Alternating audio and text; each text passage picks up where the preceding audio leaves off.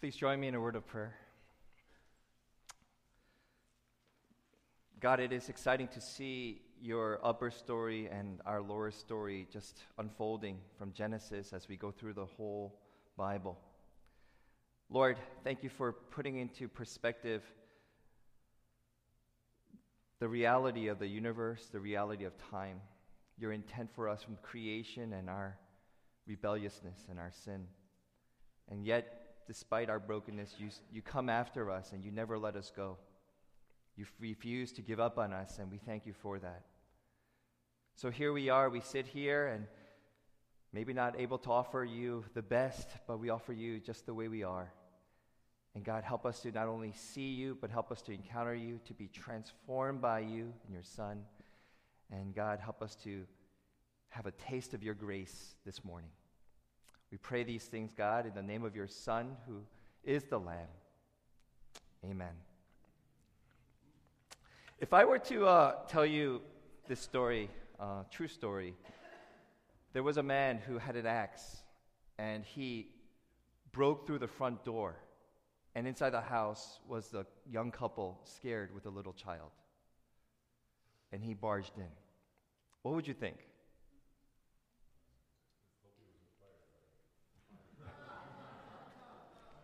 So the question is, who is this man? What does he want?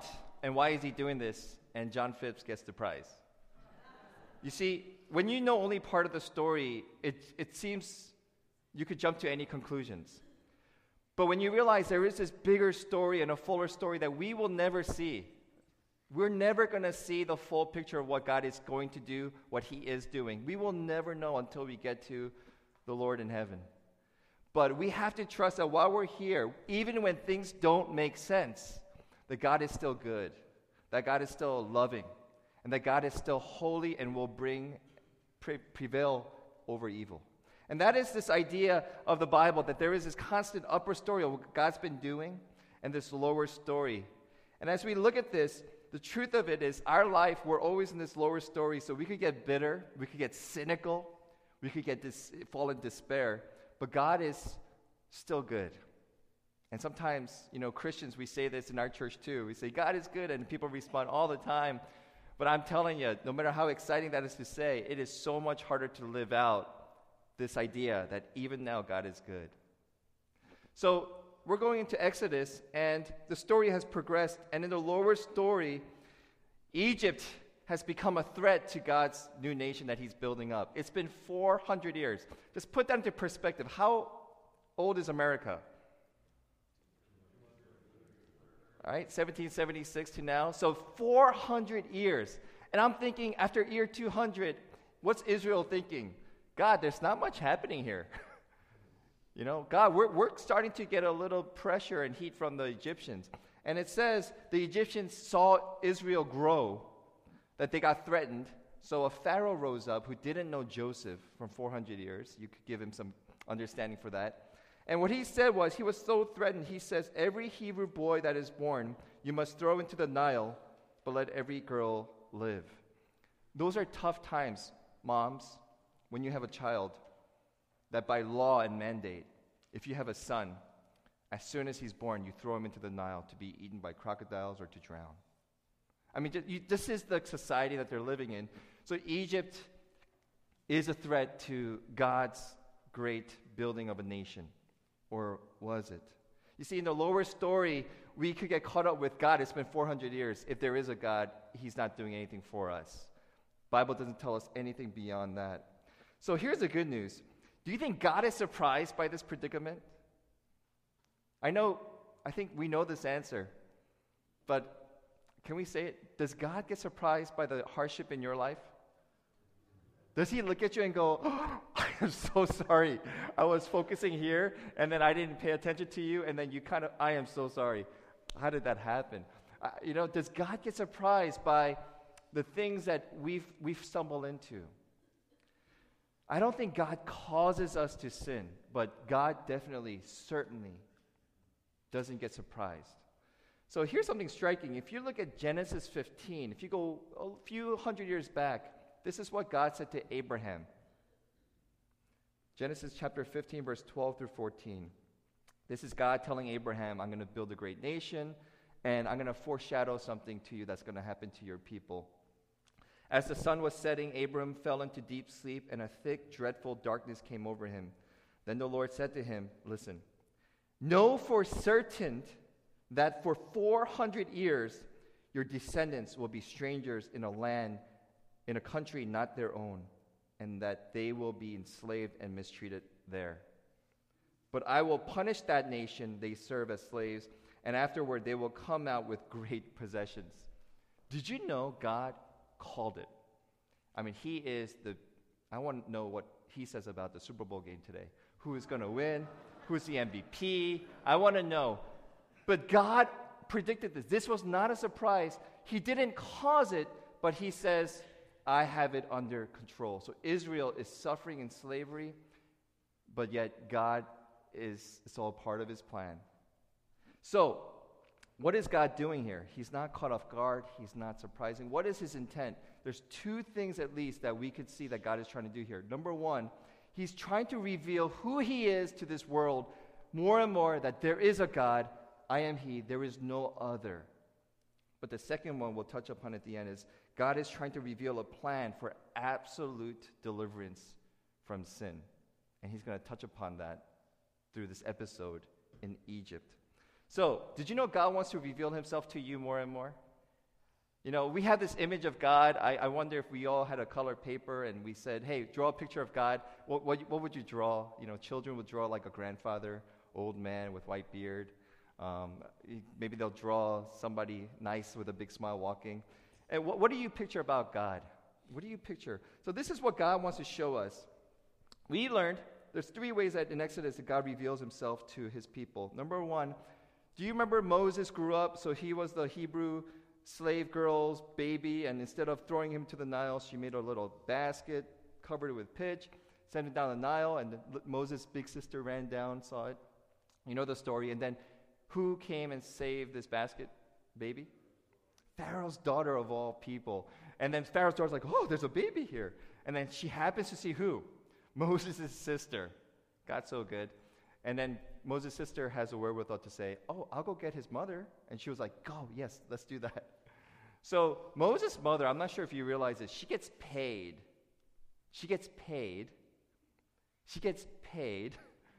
to take care of her own baby that should have been killed. Moms, raise your hand if you'd like to get paid to raise your kids. I mean, how good is God? So, you know that story. So Moses grows up, and he's named Moses because it means drew out of a Nile, water.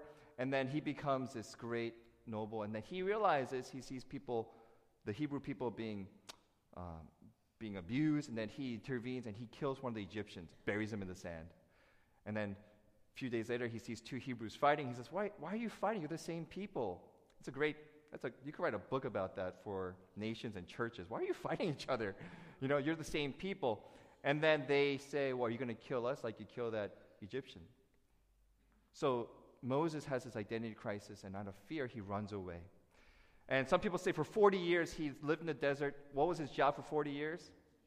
Scholar, preparing for a war. He was a shepherd. Some of you are in that kind of time period. God, there's nothing going on. I'm just sitting here. I'm just doing the same old thing. When's my big shot? When's my chance? And you don't feel like it's coming, but I don't know. I think God has a bigger perspective. We just have to be still. And then so God calls Moses back, and then he comes. And the way God calls Moses, you know the story? He goes, he's shepherding, he sees a glowing light, and he goes there. What does he see? The burning bush. I still think the Ten Commandments, Charlton Heston is still one of the best depictions of it. And then here's how God reveals himself to Moses. What should I say? Who is the God? What's your name that I could take to Israel that they'll believe me? And then God says, I am. You see, what is God revealing himself in that name? I am who I am. And he's saying that to you and I today. You know who I am? Before time, that was me. I am the one that came even before anything started. That's who I am. And then 3 weeks ago, when we looked at creation of the world, scientists are trying to find out, where did this universe come from? Did it always exist? And they're finding out through Hubble telescopes that this world is expanding. There was a big explosion. There was a starting point. They don't know who pushed the button, but we do. And they're saying, well, we don't want to believe that. We want to believe in science because there can't be a God. So every time they find new discoveries, it points back to you. There is a great I am. You see, you can't make this explosion and make beautiful solar systems. You can't make a planet like Earth be just the right distance from the sun so that there's life, so we don't freeze to death, nor do we burn up like beef jerky. And we are living in this perfect environment through this great I am. So God is saying, Moses, you tell them this. I am the God. I am. We need to hear that today in the 21st century. Who is this God? Is this a Christian thing? Is this one of many religions? The Bible's telling us the God we worship, He's the great I am. Amen? He is before and after. We can't figure Him out. We never will. Our brains can't handle that. But He is who He says He is. He is the one who started all this, and He is true. So Moses sees God as this I am, and God sends him to Egypt. And what you see God doing in Egypt, remember Moses goes, let my people go. There's whole songs and plays. And Pharaoh says, no, I will not let your people go. And Moses like, just please, just one worship in the desert, just one worship. And Pharaoh's heart was hardened. So you know the story, the 10 plagues. What is God doing there? I never saw this, but if you look at each of the 10 plagues, they weren't just random hardships. They weren't just random, pestilence. God was trying to reveal Himself to Egypt. You know how many gods Egypt has? Thousands. And for every plague, God is jabbing at Egypt and saying, this is your God? Let me show you what kind of God I am. Let's run through it just really quick. In the plagues, the first plague was the Nile was turned to blood. And there's a god that Egyptians believe called Hapi and Isis, the god and goddess of the Nile. And God is saying, that's your God? Let me show you what I can do to the Nile. I can bring death. I can bring blood. The plague of the frogs, Egyptians believed in a goddess, Haget, who is a goddess of birth. And in the statue of Haget, there's a human body with the head of a frog.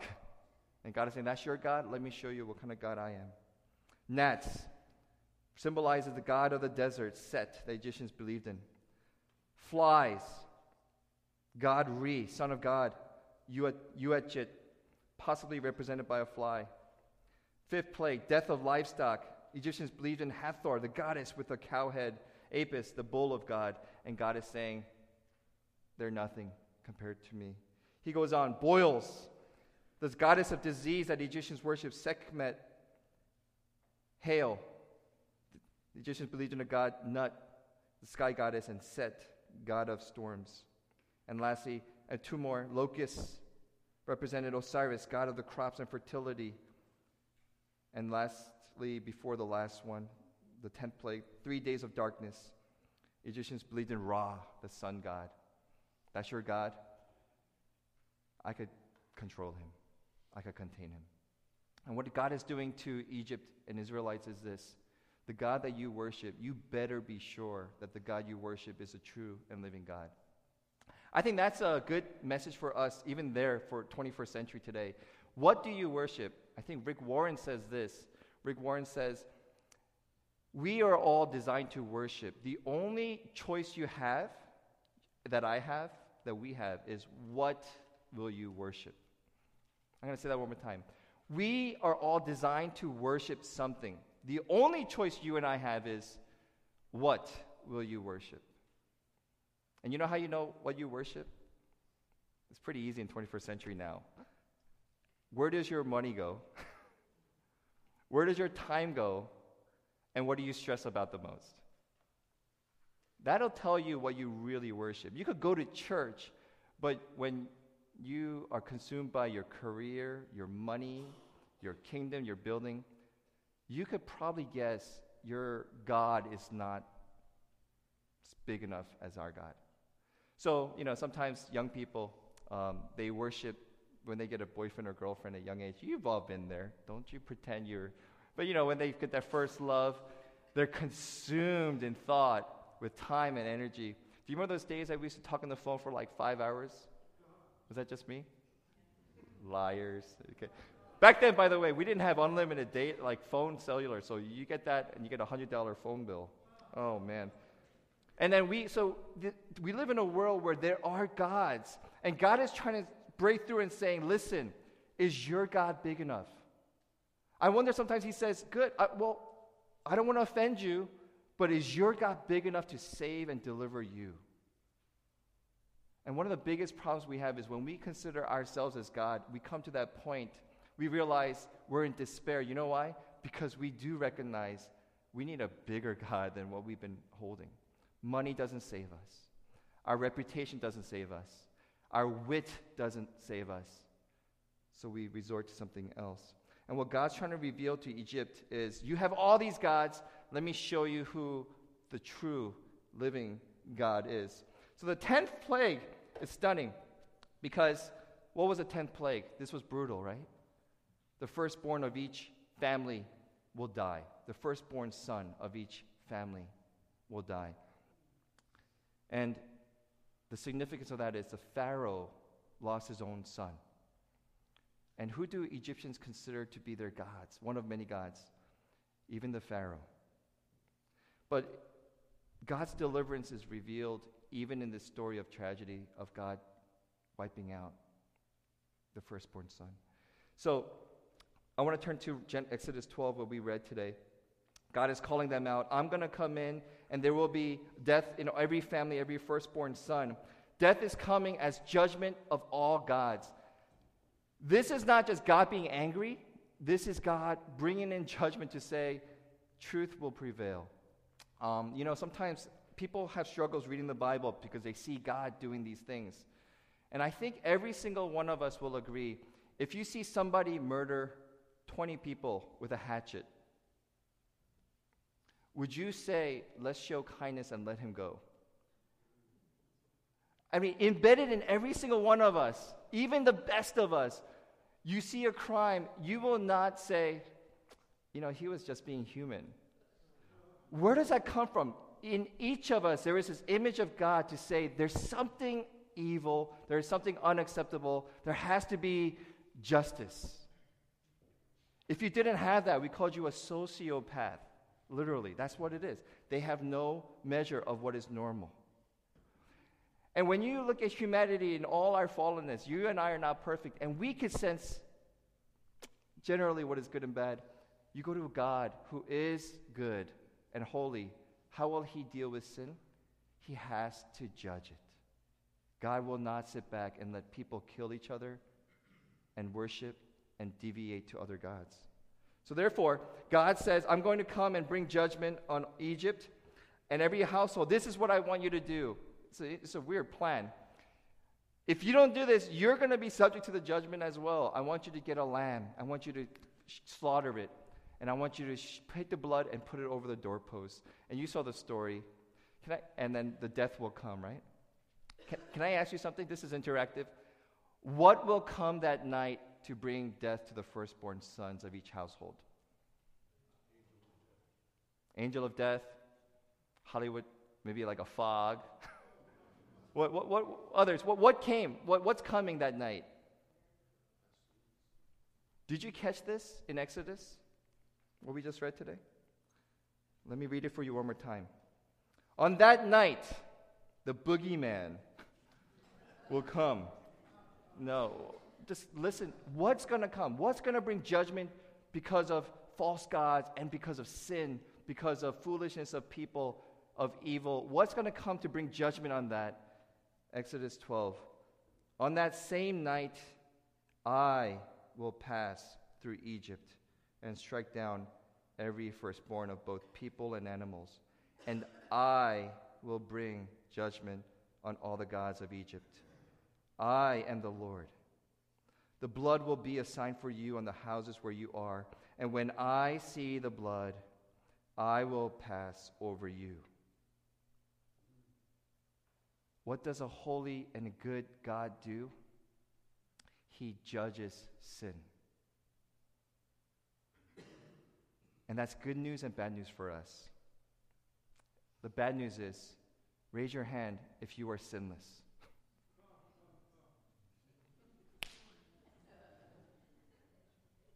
Being a good God, he will not just say, I love you, you love me, let's all start a family, la-di-da. He has to come and judge sin. So when he's coming to Egypt, he sees their oppression of his people. He sees their idolatry. He sees that they consider themselves to be God. He's not going to just sit back, and he says, if they're not going to resist, if they're going to be stubborn, here's what's going to happen. I will come, and I will strike down every firstborn. But where I see the blood of the Lamb, I will pass over. And this is where the Jewish people get that Passover, right? What saved them? Their paint job on their doorpost? No. What saves them? It's that there was something that shed its blood to death as an atonement for this household's sin. What does the Bible teach us? If you look at the Bible, this is a foreshadowing of something beautiful. That God is going to not let sin go by. He is not going to give us a free pass because he's a nice God. He is a nice God, and here's what the good news is. He doesn't let us get away with sin, but he provides us a means. Let me read for you 3 passages. 1 Corinthians 5:7. We're not Jewish, so how does our sin get atoned for? 1 Corinthians 5:7, according to Paul. For Christ, our Passover lamb, has been sacrificed. Amen? We have a sacrificial Passover lamb. You didn't even know that, did you? Like, Dad, we have a lamb? I didn't know that.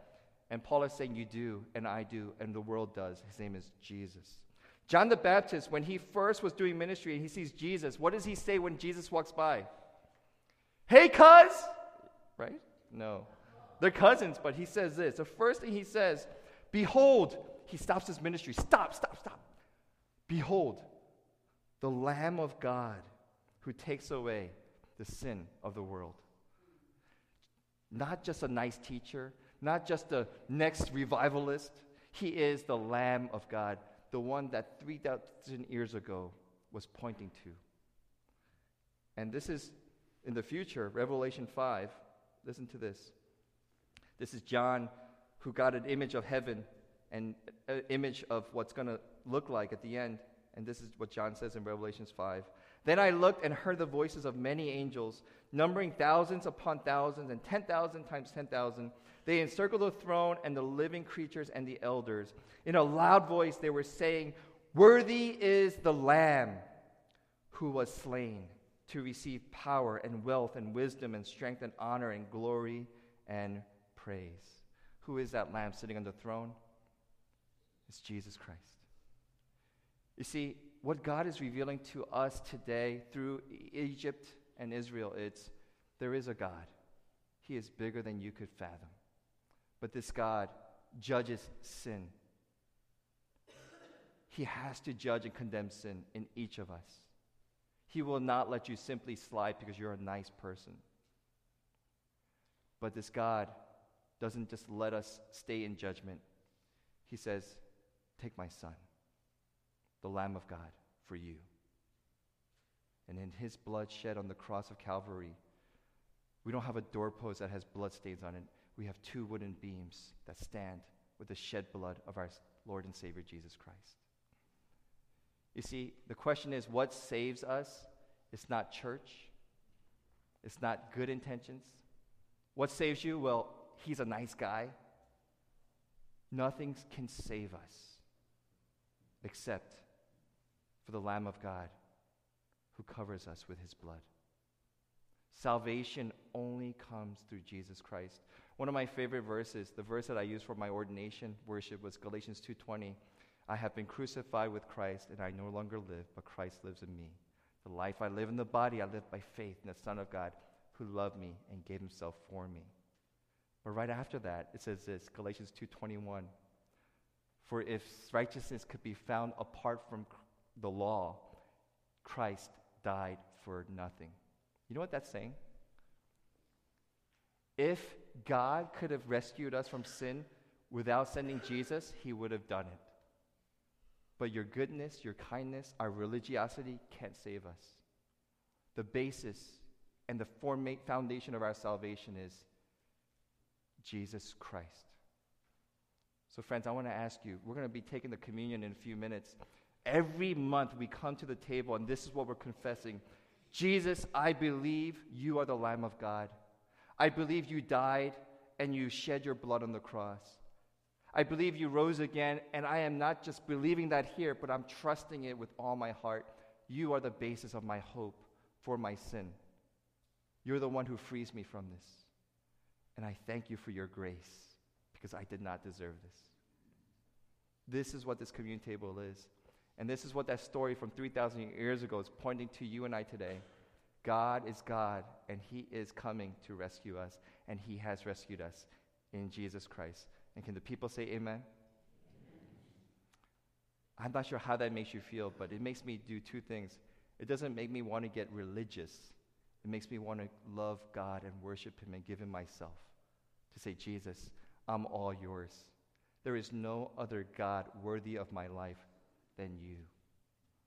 And this is why we call the word devotion, commitment, dying to ourselves. It doesn't become hard for those who get Jesus. It becomes a pleasure. Take all of me. Take my life and let it be consecrated just for thee. Would you join me in prayer?